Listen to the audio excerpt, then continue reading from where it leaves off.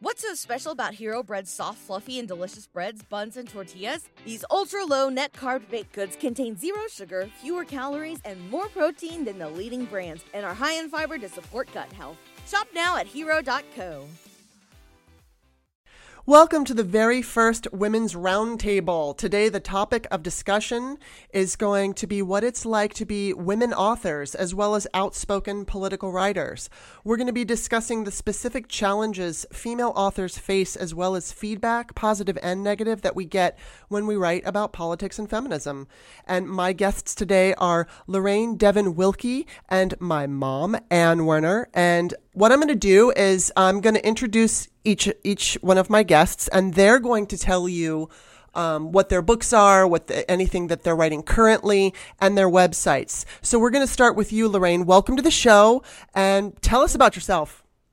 Well, thank you. I'm really happy to be here, Kimberly. We share a lot online, and I always find your perspective on things to be very bracing, and I appreciate it. Thank you. Well, I'm actually up in Seattle to do my very first book event for my book tour, for my book that just got pubbed yesterday, which is called The Alchemy of Noise. And it's a novel that's focused on an interracial couple and what they have to deal with through the process of simple everyday life and how that impacts both of them individually, together, their families and friends. And it deals a lot with white privilege, bias, the law enforcement system, the disparate ways that things hit people depending on what color skin that they have. And it's been a really interesting journey because, as I'm sure many people know, there's a lot of debate about whether white writers can include Black characters in their books. And it was really important to me as a white writer doing that to really get that right, to tell the story from the points of view of both the characters, Black and white, and infuse it with real authenticity and sensitivity. And so I used a lot of sensitivity readers and did a lot of research and interviews. And because it does deal with the contemporary current issues of racial disparity in this country that are sadly incredibly resonant today. So that's my book. I have two previous books. That book that came out yesterday through She Writes Press. I have two previous books that I self-published. One is called After the Sucker Punch, and the second was called Hysterical Love. You can get them all on Amazon and everywhere where books are sold. If you want any information about me at all, you can go to my website at lorrainedevonwilkie.com. And I also have a blog that is called rockpapermusic.com that covers a lot of creative things, but also a lot of political things too. It's kind of my personal diary on this whole journey of life that we're on. And for about 7 years, I worked with HuffPost and wrote a lot of op-eds and social commentary pieces, as well as other websites. And so I've kind of covered the gamut. And, that's the journey. And that's part of what we're going to be talking about today. So that's my spiel. Awesome. That's an impressive resume. All right, Ann, Mom, go for it. Well, right now I am currently working on a novel entitled The Melt. And basically it starts out as a climate change story, but it is a dystopian novel. It takes the reader through, I'd say, probably the first half of the book, deals with a global calamity of a virus that decimates the Earth's population. It actually kills 95% of the people on Earth.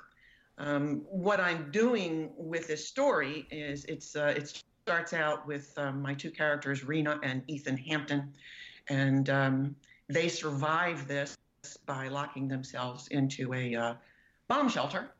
And then when they come out, it is time to pick up the pieces and go on. And it's their story about how they get into a settlement and start to, just start over again in a world that is bereft of everything that we take advantage of. And what I'm trying to do with this story, I want to make it kind of a microcosm of what is happening today.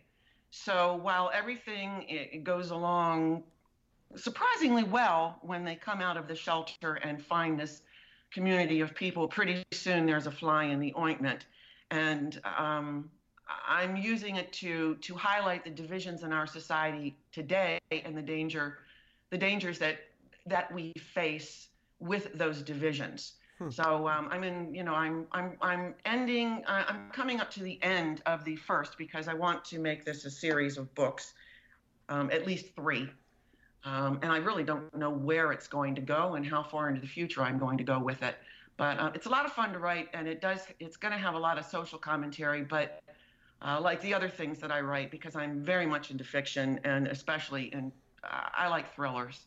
So there is that kind of aspect to it. So even though I write what I like to refer to as escapist fiction, there is a lot of commentary in what I write. It's just not so much in your face. Although I have to say, The Melt is probably the most in your face that I've ever written. My other stories, I know Kimberly's favorite is a novel called Crazy, which is about a satanic serial killer. That was fun because this is how I take out all my aggressions. And then I also have another called Dreams and Nightmares. And that is a story of a writer who has just made it and a career criminal. These are 2 separate storylines that go along, and you know somehow they're going to converge, and eventually they do. My favorite character, again, was the villain, because I just loved my villain, who was Albert Crawford. And I wrote, and it's interesting because Lorraine was talking about writing the point of view of a different race. Mm-hmm. I'm writing Albert from the point of view from a man, and he is a bad mofo, and it's a lot of fun to write. And he was gross. He was gross. Kimberly can't help him to be grosser. She yes. A wonderful little toenail thing in there. And then my other novel is a ghost story called Cooper's Grove, which is kind of a departure from the other 2 because it doesn't have quite the thriller aspect, although there is a horror aspect. What I weave through all of my stories is a strong woman. Because even though in Cooper's Grove she's a much softer character, she is a very strong woman because of the things that she had to put up with during a marriage that was very ill-fated, and her former husband winds up being the villain, and he is the ghost. So I did a little bit of a switch on a ghost story for that. I've also got a couple of short stories. One's called A View from the Meadow. The other is called The Chemtrail Conspiracy, which is also written for men, okay, because the characters in it are all men. So again, this is, it's not a girly kind of a story, but I'm not a girly kind of a woman, so that's... And where can everybody find your books? Find everything on Amazon. Right now, everything is pretty much exclusive on Amazon, except for the paperbacks, which you can get at any online booksellers. The only things that are not available in paperback are the short stories A View from a Meadow and The Chemtrail Conspiracy. And then I also have another ebook called 3 to Thrill, which is a compendium of Crazy, Cooper's Grove, and Dreams and Nightmares. And that's only available as a Kindle. So those are my books. Cool. Well, and then mine, the books that I've written, 2 of them actually I did with my mom, Ann Werner. We did, first book we did was a compilation of stories from different people about how they lost their virginity called The Virgin Diaries. And I think there was how many, 72? I think it's 72 stories. And we tried to split it evenly between men and women. There's 6 stories with gay people telling their experiences, and I would like to add that we would have liked to get more, but that's what we got. We put the word out, and this was prior to Facebook and Twitter, so we just actually collected stories from people we knew, and we went to different online, I think we went to Craigslist and got people to volunteer their stories there, and basically it was just, people explaining what it felt like. I really wanted to focus on the feelings associated with it as opposed to the actual sexual act, because if you ask people, what was it like when you lost your virginity, people would say, oh, my story was so boring. But it wasn't boring when they answered all of my questions, which started from, did you ever get any advice from your family? And, what about, a priest or a rabbi? And then I asked very specific questions dealing with the feelings. I mean, yes, we did cover physicality, but mostly it was about the feelings and how they felt before, during, and after. What were their expectations? Were they excited? Blah, blah, blah. So we did that one. And that was kind of like the launch into my whole social media feminism thing, because I was online pushing that book. When I started to become an activist for women, I wrote, in fact, we were trying to figure out a way to get Rush Limbaugh to attack us, because he had just attacked Sandra Fluke, and she had stood up in front of Congress, and she was asking them to make it a law, or to get, however she phrased it, just to get colleges to I think, put birth control on their insurance plans. And she specified a friend that had an ovarian cyst. And so, of course, Rush Limbaugh called her a slut for 3 days in a row.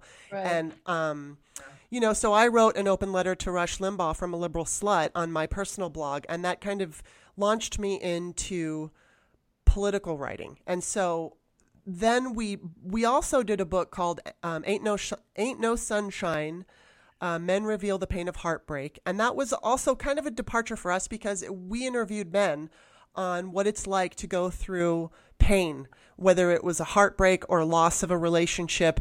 And it was a really interesting book, because a lot of times women assume men have it easier during a breakup. And I think it's actually the opposite. And this book proved us right. And the reason why is because men are told that they're not supposed to be emotional and they have to suck up their feelings, where women get to explore their emotions and talk about it with their friends. So then I wrote American Woman, The Pole Dance, Women in Voting, and that was a little bit of a combination of just talking about the Equal Rights Amendment, women's rights, my activism online and when I've given speeches, and feminism, and of course the importance of voting. And then I wrote a fiction book. This is my last book. It's called Peyton's Choice. It was released in 2015, and it focuses on a teenage girl who's 17 years old, and she meets the love of her life for that time as a teenage girl. And he's this wonderful, good-looking guy. I actually based him on this guy that I had a huge crush on in high school, and I never got to go out with him. But anyway, so his name is Brad, of course, and of course.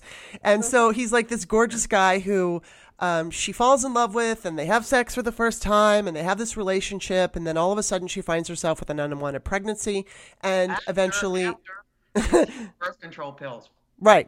After she was on birth control pills and she got pregnant, and so she decides that she's going to have an abortion, and I just explore in that book her process of how she came to that decision and who she talked to. But that's actually going to fall into one of the categories we're going to discuss. So I'm just going to say that I was considering writing another book having to do with men that I've dated. I was considering tying in body image to that. It just wasn't working for me. And I'm just putting that aside right now. And I've also decided, Lorraine mentioned she has self-published. All my books are self-published. And I feel like if I need to really feel it in order to write it, especially if I'm a self-publisher, because I don't have anybody helping me. So it's not there right now. So eventually I'll come up with a new idea for a book, or I'll revisit that old one. But, so that's all of us. You can find all of my books on Amazon, and you can get the paperbacks. We've got ebooks. It's all available. So with all that said, now that you know where to find our books and to support us women writers, and you should, let's start off. About the Virgin Diaries, if you'll let me. Sure. Okay. The one thing that you left out, and the thing that I found the most interesting was, one of the questions was, how old were you? And It was really interesting to me that we had, I think, she was 72 years old. She was one of our oldest respondents. I think the oldest was a 77-year-old man. But she first had sex when she was not married, and she was 15. So it dispelled the myth that grandma didn't have sex outside of marriage. And she also liked it. And that was another thing. So that was kind of interesting. So, I thought that was an interesting book. And I thought that was one of the most interesting aspects of it, was the ages of the people when they first had sex. Yes, absolutely. All right, so let's go into this, and I'm going to start with you, Lorraine. let's just go with the stories that have female leads are not women's stories. I wrote this on my Facebook page the other day because my mom came up with this idea, talking, like what can we talk about on the show? And it occurred to me, it's like, well, Stephen King wrote Misery, but nobody, right. And that's, a strong female lead. No one goes, oh, that's a woman's story. So right. have you encountered that, being a female author, do you find that people assume that you're just writing books for women, or what's your experience with that? Yeah, I think that's really common. And it actually really bothers me because it sort of covers the whole gamut of whether we can write about, anything outside of our own realm. And the presumption, it's kind of like privilege, right? It's like men don't even realize the privilege they have, that they can write a story about a woman and nobody questions it. And as you say, vice versa, women are constantly categorized that way, and usually with a little bit of disparagement to it, right? It's like women's fiction, there's quotes around it. Yeah. And it was funny because I remember back years ago when I was more involved in the film world, there was this whole thing about women's movies, right? Like I remember when First Wives Club came out, and then it was like, okay, now we've done that movie. We don't need to do it again. And yet men could tell the same story with different characters and different actors in 1,000 different movies, but nobody said, well, we did our man movie for the year. Right. We covered our men leaving their first wife movie for the century.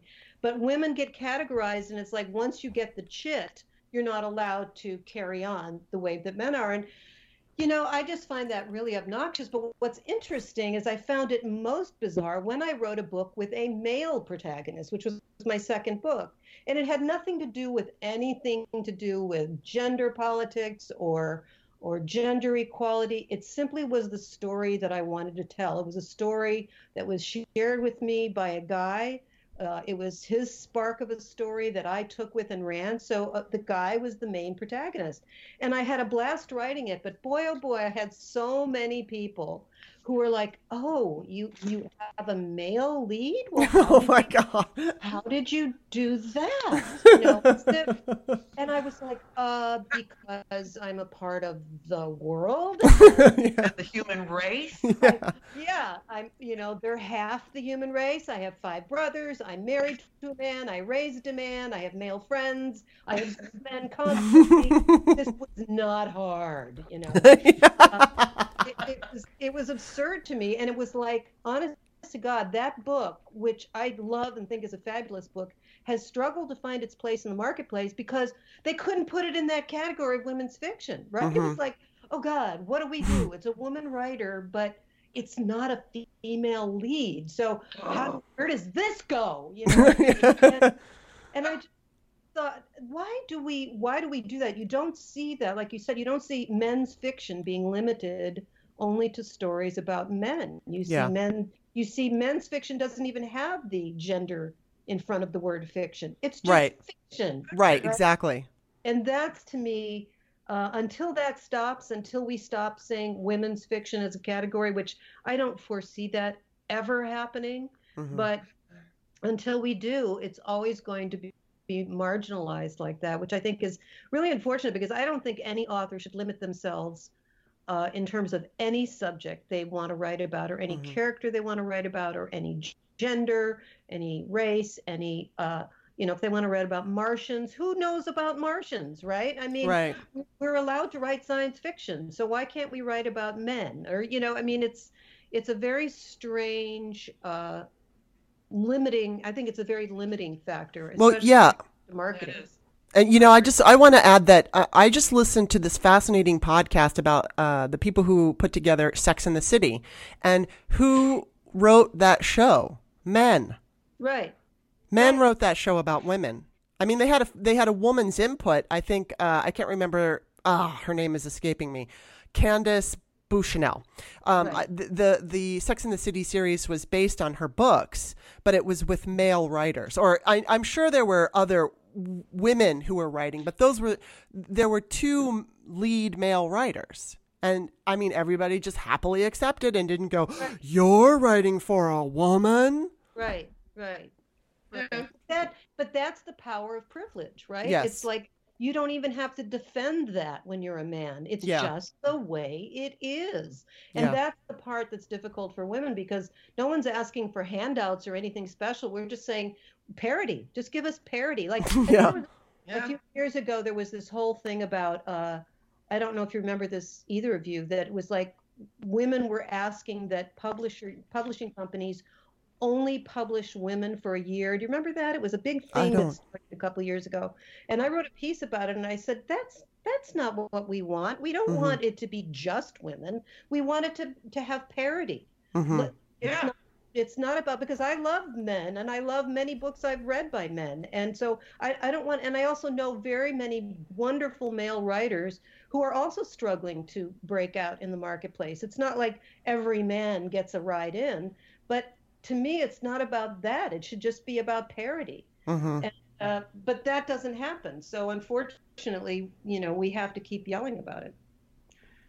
Yeah, well, it seems like we have to keep yelling about just about everything, because there are so many things that are stacked against women that we have just come to accept.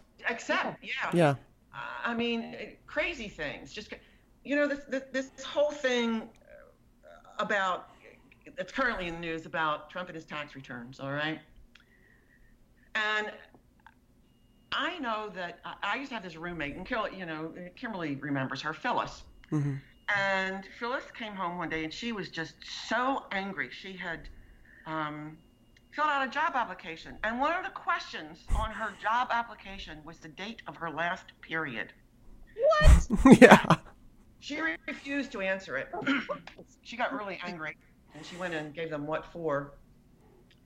But, they run credit checks on people and want to know when the date of your last period, just to make sure you're not pregnant.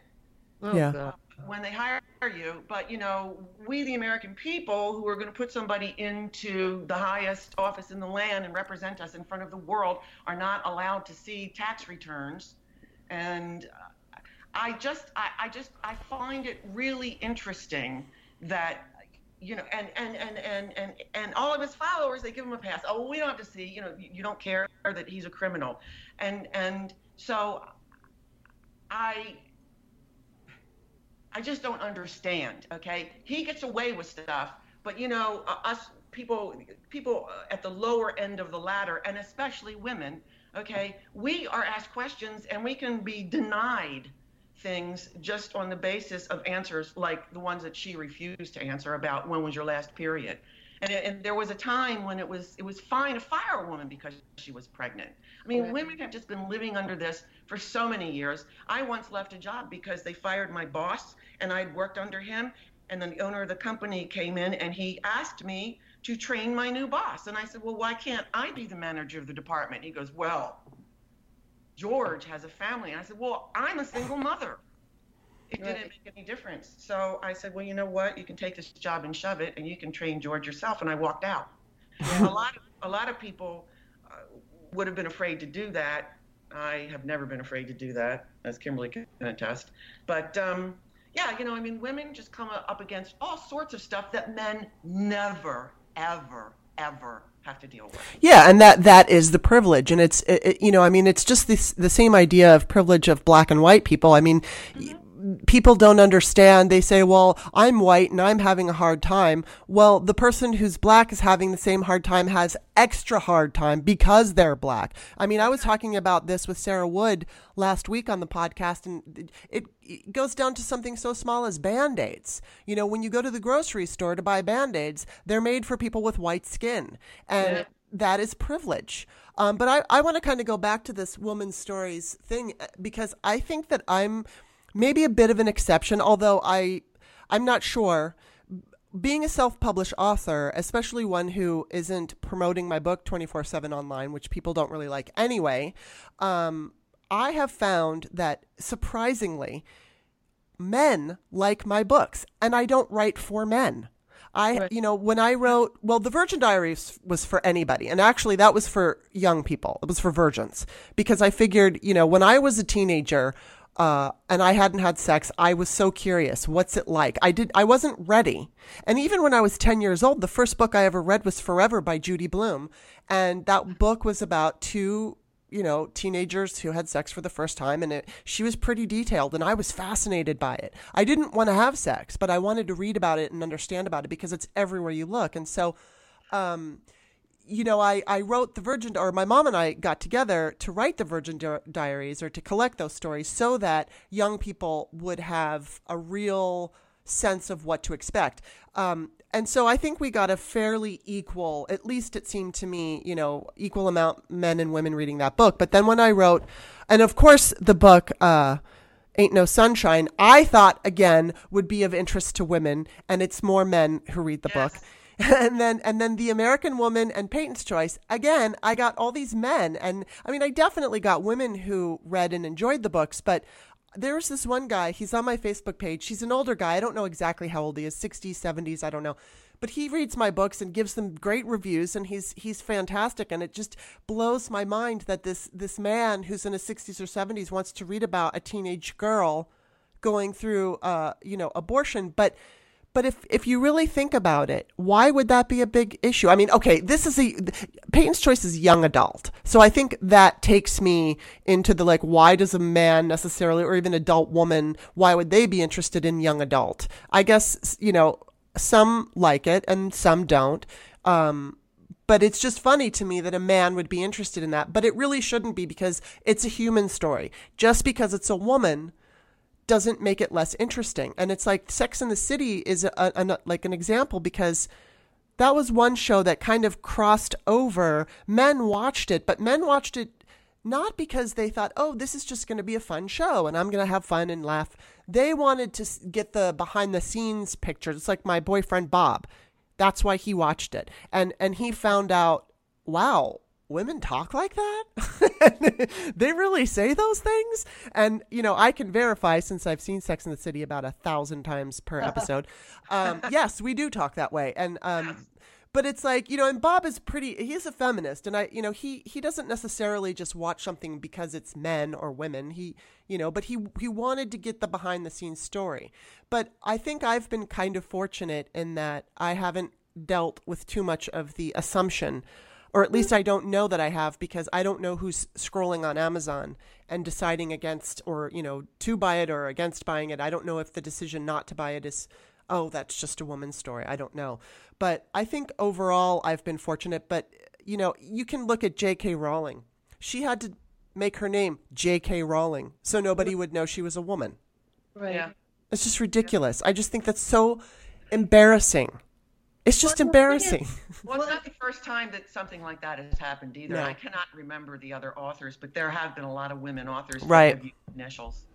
Yeah. And also, I think that it's not so much the people out in the world who, the readers out in the world who categorize and limit things that way. I think it's the publishing companies, it's the marketing companies, it's the media that force these things into these boxes that I think over time have created barriers to people reaching over the wall to pick a book that, I read a book the other day that was such a man book. I mean, it was violent. It was about war. It was really a man's book. And I thoroughly enjoyed it because it was incredibly well written. It went deeper. It wasn't just shoot 'em up, bang, bang. It was about the sort of an existential perspective of a man who's a contract killer. And it was really fascinating. And there were a couple of women in it, but it was largely men. And I thought, see, a woman wouldn't normally be attracted to that book because of the way it's marketed. But that's how it happens with women's books too, is that if they're marketed in a very woman-centric way, men don't pick them up. And I had so many men who read my first book, which was very female-oriented, who were impressed and thrilled by it. One man said, I feel like I've learned so many things about women reading this book, but he probably wouldn't have been attracted to buy it if he hadn't been my friend. If you hadn't been something to do, because you keep getting categorized. And that's what I object to. I understand that they have to do it for marketing reasons, but I would like to see it be more expansive and more inclusive and not limiting. I agree, and it really is. It's become a knee-jerk reaction. Yeah. In the general public, and because of the kind of marketing. Because I know myself, the first book. Oh, I even forgot to mention that one. Yeah, The People Next Door. That's also on Amazon. Yeah, The People Next Door. All right, which I recently published the 20th anniversary edition. But I remember when I first wrote this book, and that was back. I guess it was in the 90s. In 2000, I think. My nephew, and he goes, "Oh, it's a chick book." It's like, no, it was a science fiction book. And yeah, the protagonist was a woman, okay, but it wasn't really a chick book. And I had a very strong male character who kind of rode into the rescue from the future. And, but it wasn't a chick book. But that was his thing. Oh, it's a chick book. Yeah, it was just because there's a woman lead and a woman author. And you just automatically dismiss it, which is really, again, embarrassing. It's embarrassing to me that our culture, in the 21st century, that we're still dealing with something like this. I mean, it's, I guess we should just be thankful that we're allowed to write. Oh my God, I'm such a bitch. Okay, you know what I want to ask, Lorraine? I know that you're talking about this book that it's The Alchemy. What's the name? The Alchemy of Noise. The Alchemy of Noise, which I read, and it's really good. I want you to talk about, just how your characters, I mean, you touched on it a little bit, but the characters offer social, like, how do you offer social commentary within your fiction writing? Okay, that's a good question. With this book in particular, because I think I feel like somebody said to me once that the purpose of fiction is to entertain. You read it to enjoy. And I said, I think the purpose of fiction is far more expansive than that. It certainly has been for me as a reader. I want to be entertained by a great story. I think that's the first mandate any fiction writer has. But for me personally, I want to imbue my story with some underlying theme or message that is either illuminating or provocative or perspective changing in some way. But of course, it has to be incorporated in the story in an entertaining way. I'm not about proselytizing some perspective. It's got to be a part of the narrative. But with this particular story, it was even more the theme of the story, because it generated from back in the 80s. I was very immersed in the music scene in Los Angeles, and I was in a relationship with a man of color. We lived together for 6 years.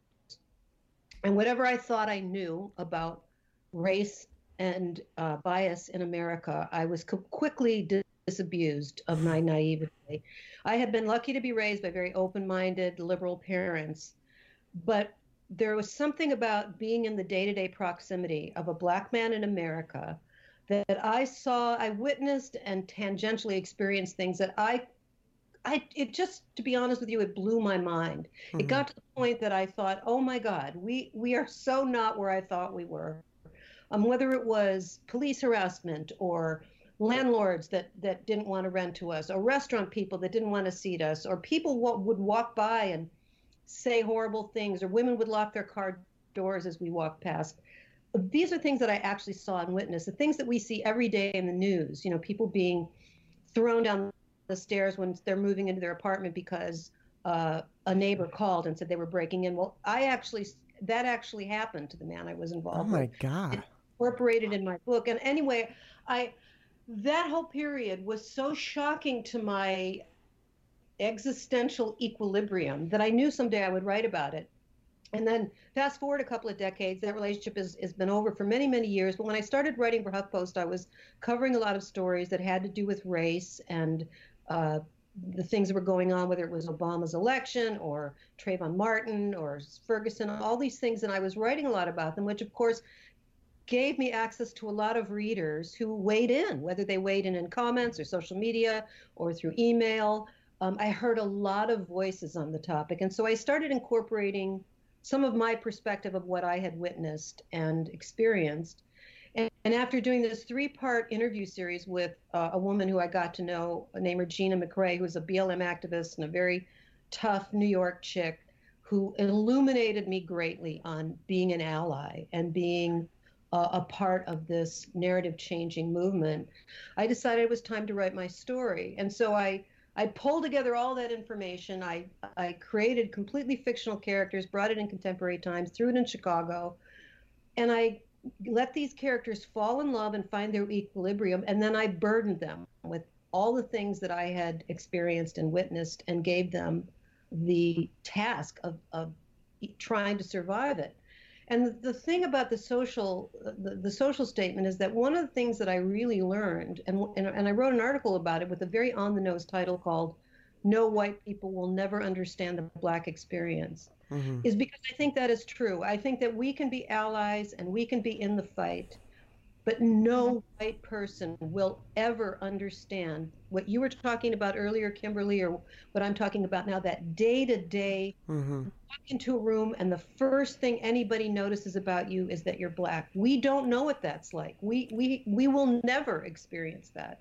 And the closest we get to that is proximity. So part of what I wanted to do with this book, and it sounds a little grand and I don't mean it to, but I wanted to say to my white brethren, okay, you hear a lot about this experience from Black people, but I want you to hear about it from a member of your own demographic. What I witnessed and saw and was impacted by as a white woman involved with a Black man, and hopefully alter some viewpoints, hopefully illuminate some things that people aren't clear about. And for my Black readers, I want them to feel that they've been honestly reflected, because I think this conversation is tough to have when we're not listening to each other and we're not taking into account that we cannot have experiences. We have to pay attention in a different kind of way because we don't know. And so that's really the social message that's imbued in these characters and in this particular book. That's fascinating, because what I thought of, and I hate to say this, I hesitate, but it's like the Cosby Show. I mean, obviously he's a rapist and all of that, but prior to us finding out that Bill Cosby was a rapist, the Cosby Show served to show America and the world that, there's a Black experience. And as you mentioned, I mean, it's something that they didn't necessarily touch on that show where they experienced discrimination. But what they did touch on was, hey, we're just like everybody else. And so America had the opportunity to fall in love with a family that just happened to be Black. But again, they were funny and, they had arguments and all of that, and just normalized. And it's sad that would even have to happen. And I will always appreciate that show, even though I have such strong feelings about the man right now. I mean, I feel so betrayed by him, but as everybody feels betrayed by him. But, I think it's kind of in line with what you're talking about, because when you can read a story and when you can fall in love with characters, it's a different experience than being online or, having it's one thing, I think, to be in person, because when you're in person and you're talking with somebody who's had those experiences and they're sharing with you, it might touch you a little bit more deeply than it would online. But when you get to read a story and when you get intimately involved with the characters, I do think that it will open up your mind and it will make you understand in a way that is different from any other way. I totally agree. In fact, I actually think that's a really important point, because it's been documented that fiction, because of the way that it taps into your emotional centers and your heart and feeling centers, it impacts differently. It sticks with you longer than, say, if you read a nonfiction book about, race or being a white person with a Black person. I think fiction lets you get so involved and invested on an emotional level that it hits you differently. And I think that's a real powerful tool of fiction. And I think for me, in writing this book, that was really my goal. Of course, I want to tell I call it a socio-political love story, because it is a love story, and that, it's not a dirge. It's a story that, you are going to get involved with the characters. And I've been very excited that through the Instagram campaign that's happening right now, and I'm reading reviews from some of these readers on Instagram, they're getting that. They've been very moved by the story and by the characters and by what they're going through. And that's really what I want to happen. I want whatever learning or whatever illumination to come out of it, to come out of that very human story. Right. And I hope that happens with it. Well, so Anne, what about you? As far as writing The Melt, what is your social commentary? Does it have to do with the individual characters, or is it the overall storyline? I think it really is the overall storyline. I'm like a seat of my pants kind of a writer, and I just came up with the idea of what would happen if this virus was, released on the world. And then I just took it from there. And like I was saying before, the first half of the book really deals with these two particular characters, Rena and Ethan Hampton, and how they have weathered this storm and all the horrible things that transpired in the destruction of humankind. But then it goes on into this community, and I have selected characters. I've got, it's mostly white people, but there is a black couple. There is a marriage between a man and a Japanese woman. And then they have kids. So, of course, they are mixed race kids. I've introduced a couple of new characters. I'm bringing in overtones of religion, the inherent racism that just lurks just below the surface of us all, fear, and all of those sorts of things. But I'm trying to, I'm doing it in an entertaining way, as much as you can be entertained by things, but you can be, because I read like that all the time. But there's an underlying, I'm not preachy, okay, but what I want to do is get this underlying message in the book that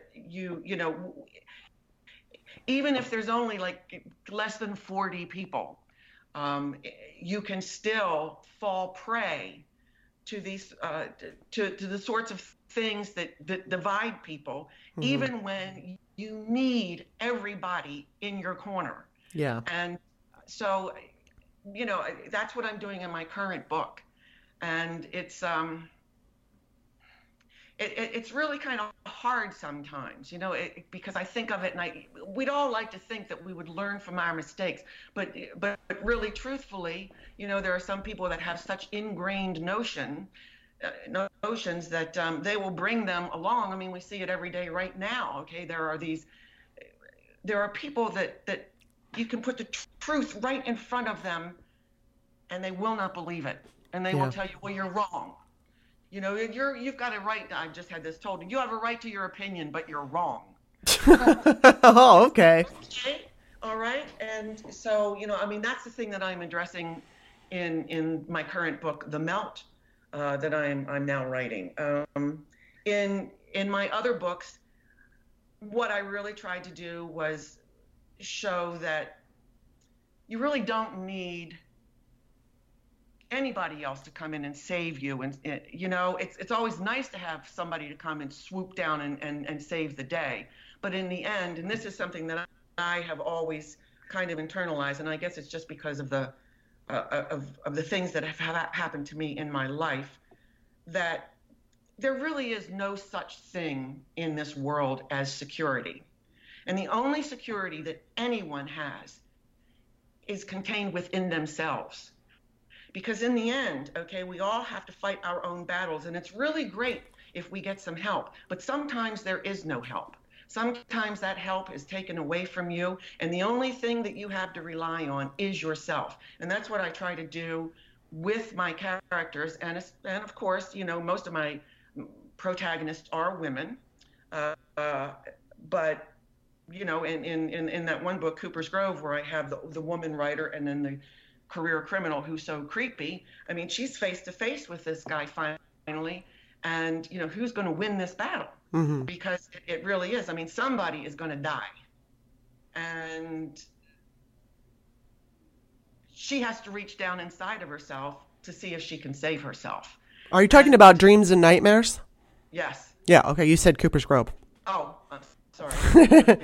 Dreams and Nightmares. Whatever. I'm 72. I just turned 72. So but the message I try to impart, no matter who it is, okay, is inner strength, okay, whether it's the inner strength of a man, okay, which was in Cooper's Grove, but it's always the inner strength of women, because so many times women are portrayed as weak, and women are portrayed as soft. And I've known a lot of women that were anything but soft. That's not to say, because I'm not soft, okay? That's not to say that they aren't loving. It's not to say that they can't look at somebody else and have empathy, but they're not mushy. They're not. Yeah, they're not soft. Yeah, they're not soft. They're not so as malleable as some people would have us believe. And that's the thing that I always try to impart in my writing. Yeah. Okay. Yeah, women are emotional, but so are men. Men just hide it better, as we were talking about in the Virgin Diaries. But being emotional doesn't necessarily have to be a minus, okay? Because you can take those emotions and you can use them, and you can use them to strengthen yourself. Yeah, I mean, that's the whole thing about toxic masculinity. Part of the issue of toxic masculinity is men are expected to keep their emotions pushed down so far that it causes them to feel anger or upset, and that can lead to violent action or abusive action. So, yeah, I mean, it's absolutely emotions. We all have emotions. It's It's ridiculous to think we don't. And the follow-up in Dreams and not in Dreams and Nightmares, in Ain't No Sunshine, men reveal the heart of the pain of heartbreak. At the end of the book, what we did was we tied it in, because we didn't really have any commentary in the book until the very end, but we tied the men, okay, to the whole thing of suck it up, to the football players. This thing that's in the news now about these terrible brain injuries and the diseases that it causes, later on in life, to these NFL players. They would just suck it up.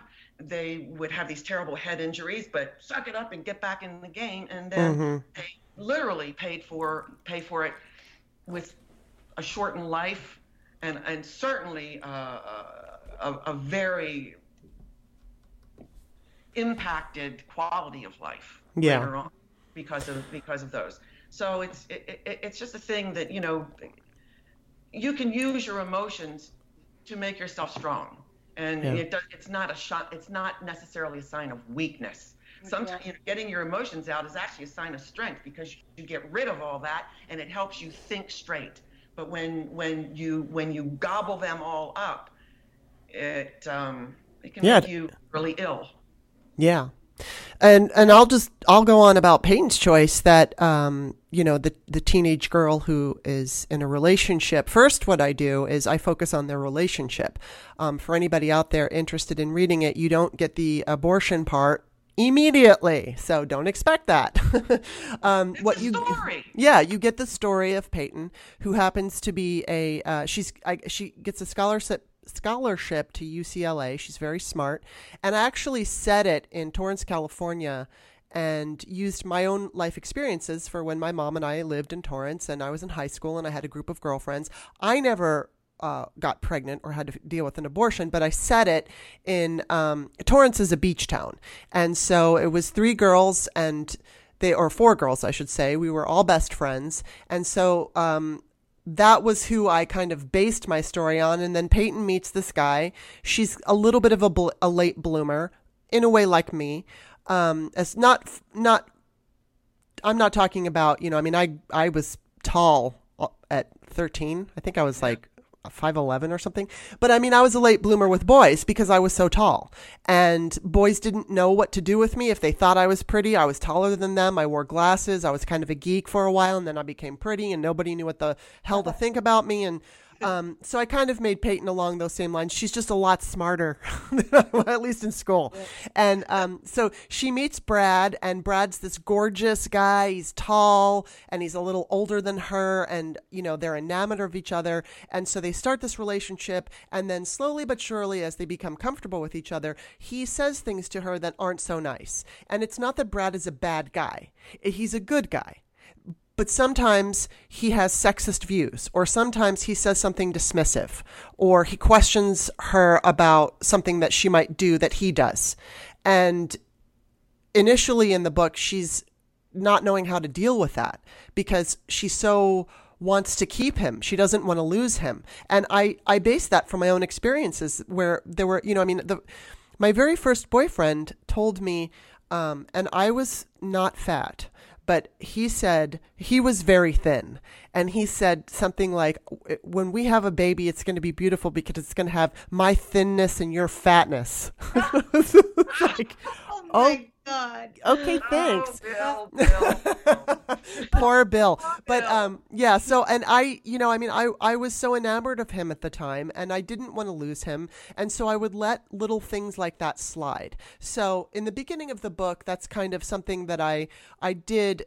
My social commentary was how Peyton would digest those comments and how she would figure out how to deal with them at a later point. And then obviously when she did become pregnant and she was facing, a decision, I think my social commentary was very bold because I came across from a pro-choice vantage point. And, I incorporated people who stood outside of clinics and held up pictures of what they call fetus porn. And, I also had conversations with her friends and other people where she wasn't sure, she was sure that she wanted an abortion, but she wasn't sure in the general sense. I think she needed to feel like, okay, I'm doing the right thing. And so I did try to come from also, the point of view that there are these clinics out there that lie to women. I can't remember their official name, and of course I used it in the book, but there are these certain kind of clinics that tell women that abortion causes cancer, and they say all of these lies so that young women who don't know any better will choose to have the child that they don't really want to have. And so it's interesting because on Amazon, a woman commented, she gave a review, and she said something along the lines of, no, that's not true. And I do think I followed up with an article that proved her wrong. I remember seeing that was a pregnancy crisis center. Yeah, there you go. Pregnancy crisis centers. That's what they're called. So, the other books that I wrote were not fiction.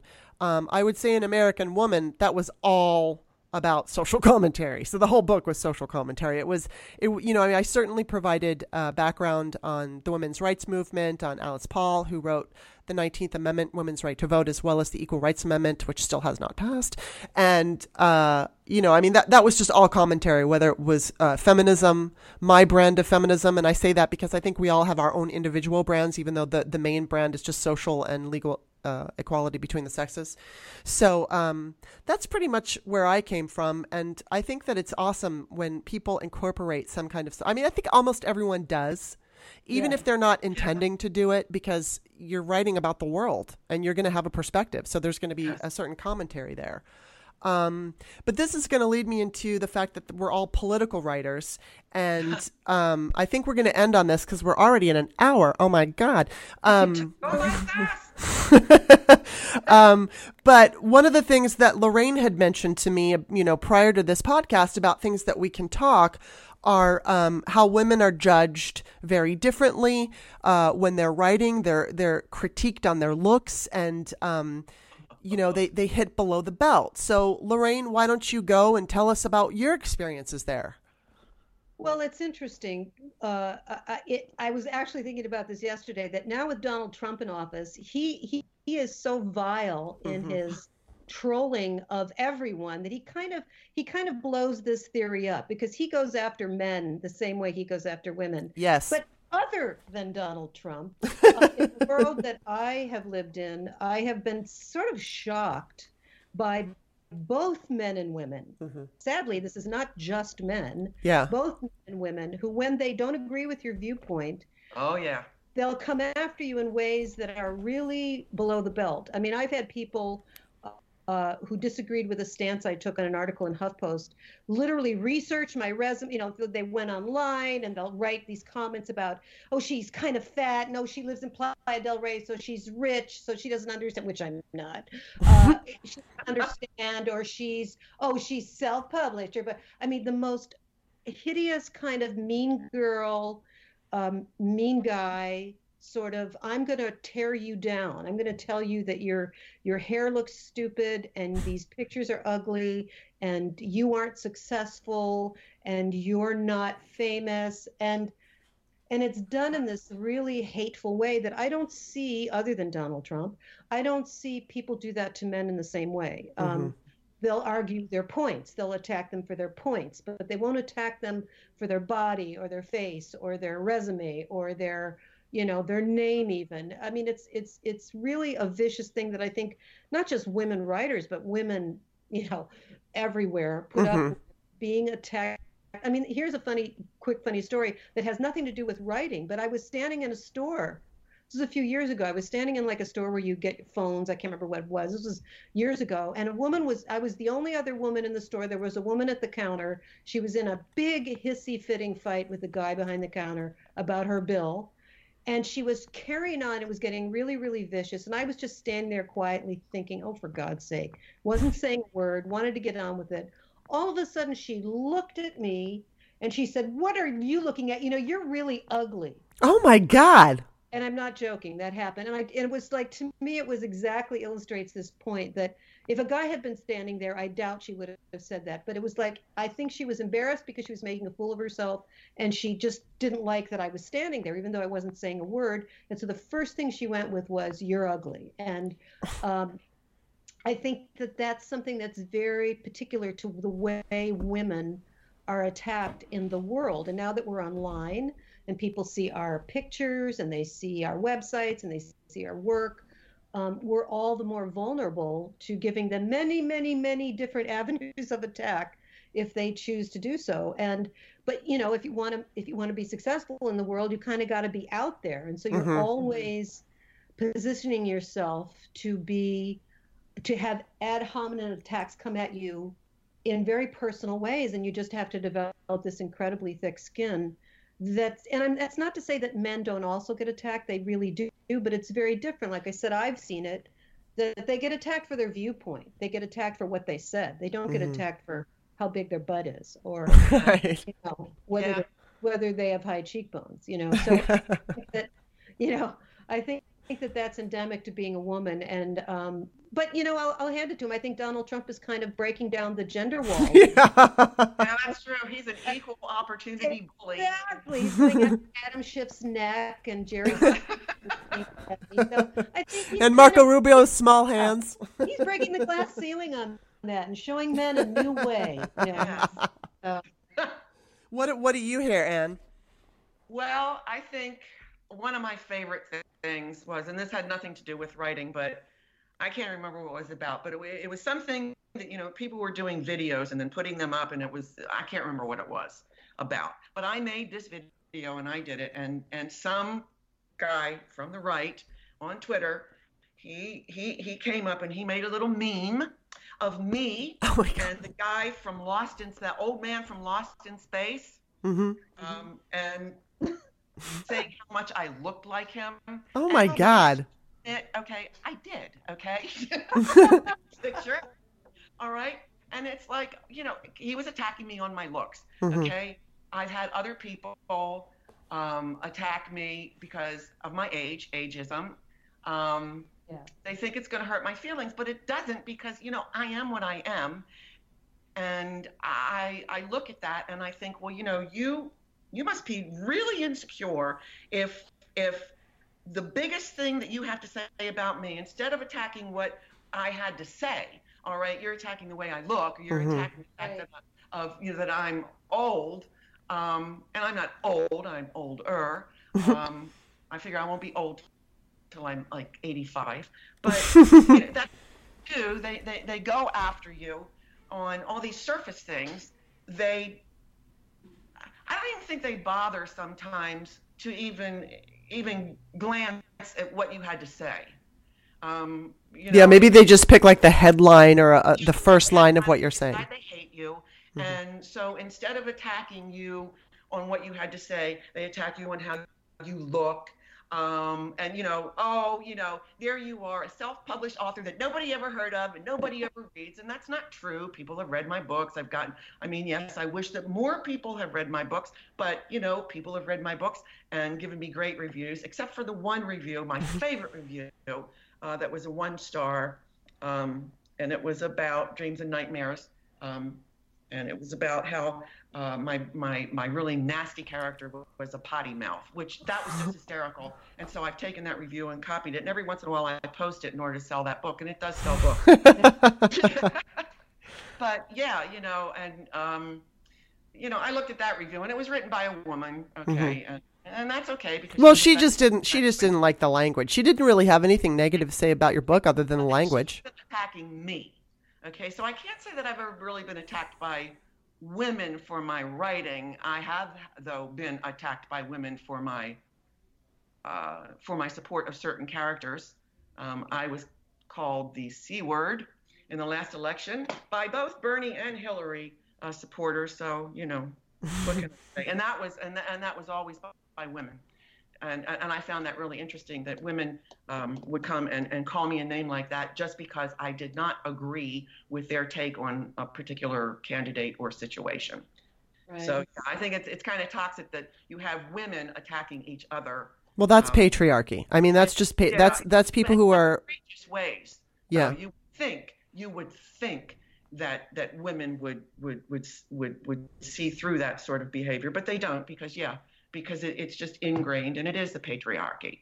Well, it goes to the idea that when you have a rape in a small town by the college football star, and they take up the college football star. Yeah, and if the girl dares to report the rape, then she's a slut and she's ruining his life, and nobody cares about her life. And I think that's like what's his name? Kavanaugh. His life was ruined. Now sitting in the Supreme Court, and she still has not gone back to work, right? Because she can't. Yeah, her whole family has had to go into hiding. I would say, as far as the kind, I get attacked. I just want to add before I talk about myself. All the time I see Alyssa Milano is being called out for being a has-been. Oh, you're just looking for attention. And it was funny because the other day she tweeted out to everybody. Yeah, everybody who,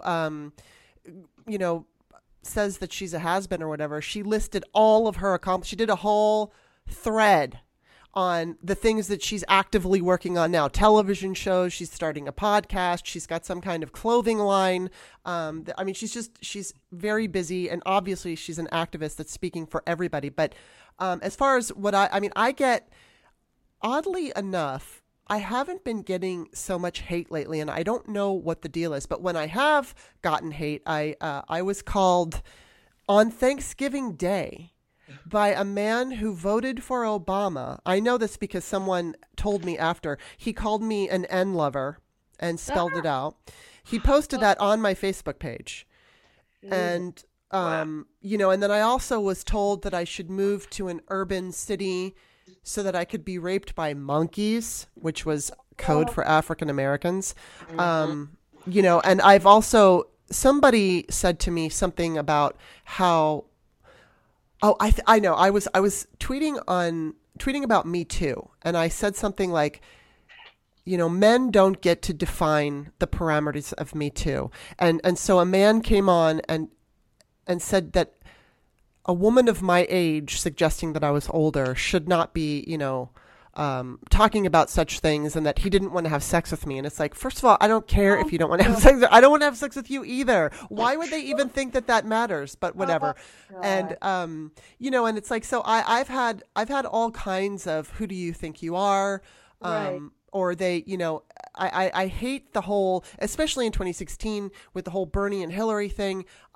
Both my mom and I were supporters of Bernie Sanders early on, and then we both supported Hillary, and now we both feel the same way. We're not as in love with him as we were. In fact, not at all. But both of us have had that experience of I was the Bernie supporter. I will say I wasn't ever called the C word by anybody in Hillary's camp. What I got from people in Hillary's camp was being condescending. They were very, very condescending. And then when I switched over, when she became the nominee, and I was all in for her, and I supported her with everything I had. That's when I started getting called the C word by Bernie supporters, and they were just so mean and vicious. And it was, I would say, look, I supported him in the general. And they would accuse me of lying. And it's like, well, then I would point them to my Huffington Post article that said why this feminist is supporting Bernie Sanders. It's like, hello. But I mean, it's true when as Lorraine said, men also get attacked. Men also have to deal with all kinds of viciousness. But there's my boyfriend Bob is a political writer, Bob Seska, and he's very opinionated. He never gets the vitriol that I do. Or right. That, Alyssa Milano gets, or that you guys have described. He never gets it. I know chicks on the right went after him once, which I cannot stand. They've been after me several times. But the only thing they could do to insult him was call him Bobby McChesthair, because he was wearing like a V-neck T-shirt in one of his pictures. And I mean, he doesn't have a lot of chest hair, but he has it. And it was like, that was the worst thing that they could come up with for him, Bobby McChesthair. So it's like, they call women the most horrid names I've ever heard, like, hideous sea hag and whatever. I don't know. They're just awful. But it's like, so for a man, they come up with Bobby McChesthair. I was just like, that's all you got for him? Yeah, not exactly clever. Well, they're not. They think they are, but they're not. Oh, well. Well, this has really been an interesting conversation, and I'm so grateful that both of you took the time out of your day to share your stories and your books. And I hope that everybody listening will go to Amazon and look up all of us and buy our books and give us reviews, because one thing that I want to say, very, very important, authors need reviews. Yes, so if you read a book and you like it, review it. And you know what? The only time I ever give a bad review, which I don't even think I have, but the only time I would is if a book was just so awful that I couldn't. I don't give bad reviews. I only review books that I enjoy. Yeah, I mean, I think just it's important to realize that it's not easy being an author. And even if you're fortunate enough to get a publisher, you need to have good reviews so that your publisher will give you another book deal, and so that you can, make money from it when someone is looking for a book and they're reading through the reviews. If you only have a few, or, especially if you're somebody in politics, I've been fortunate that I haven't really been attacked too much, especially for Peyton's Choice. But, there have been some people who disagree with me and they go and write a negative review. So the positive reviews really make a difference. Big time. Yeah. Yes. So anyway, thank you both for joining me. One last thing, Kimberly. Why don't you do the, well, I'll do it. You can find our books at arkstories.com. That's ARK-stories.com. How about you, Lorraine? Yeah, where are you? Just go to my website. I mean, it's all on Amazon and stuff, but if you go to my website, which is just my name, LorraineDevonWilkie.com, you'll find links to everything there. Okay, and I'm going to be putting all of our information in the Patreon description, so you can find all of the Twitter handles and all of that there. So once again, thank you, ladies. It was a great conversation. Thank you. And Anne, it was nice to meet you online. And Kimberly, I always appreciate our interactions. So me too. Let's continue. Thanks for having me. All right. Bye-bye. Bye-bye.